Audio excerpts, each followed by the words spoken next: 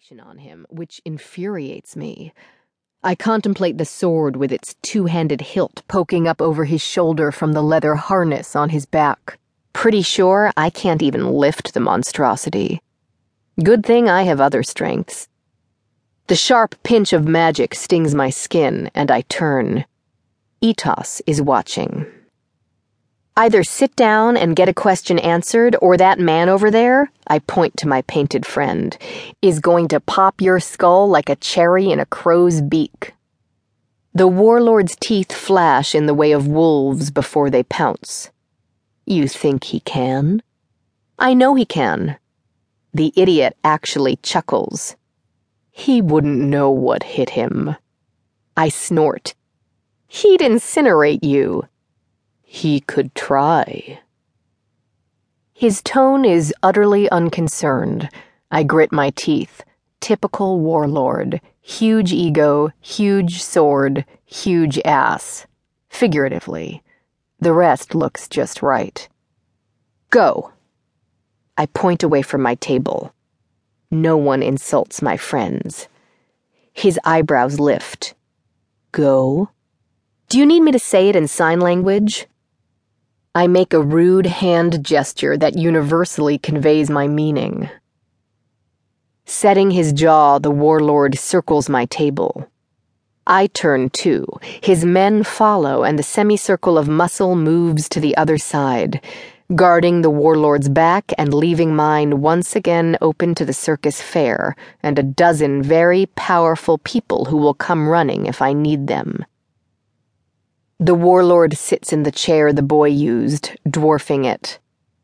You're awfully small to be making threats, he remarks casually. It was more of a message, I reply, still standing. His gray eyes turning steely, he rises halfway, plants his hands on the table, and leans forward until we're practically nose to nose. Send that message again, and I'll teach you how to make a real threat and carry through on it. My scalp tingles. I have to give him credit. The warlord does menace with a capital M. But I grew up on a steady diet of terror, and I know true malice when I see it. This isn't it. This is banter to people like us. Baring my teeth in what could hardly be called a smile, I throw his words back at him. You could try. Don't tempt me, he growls softly. Trying to scare me? Glad it's working. I laugh, although maybe I shouldn't. He does look miffed all of a sudden. In magical fights, I can absorb other Magoy's powers, and then turn their own abilities back on them. If I have to fight a hoi polloi, I need to be faster, stronger, or smarter, or else I'd better have some useful magic stored up. Right now I don't have anything. I doubt I'm faster, and I know I'm not stronger than the warlord. As for brains, the jury's still out. At least I have my sense of humor.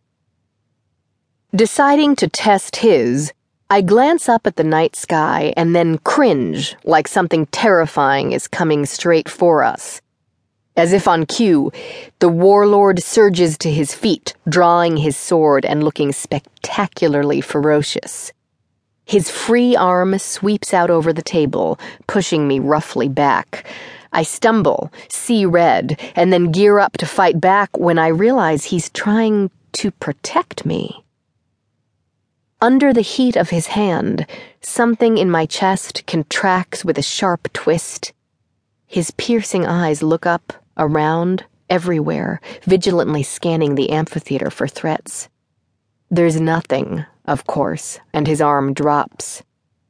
Don't scrunch up your eyebrows like that, I scold, a little out of breath for no good reason. You'll give that pretty face wrinkles. He's not pretty. He's far too masculine for that, with his intense gray eyes and powerful body. A fresh scar cuts diagonally through his right eyebrow. Along with his wide mouth and hooked nose, it gives him a piratical look that does strange things to my insides.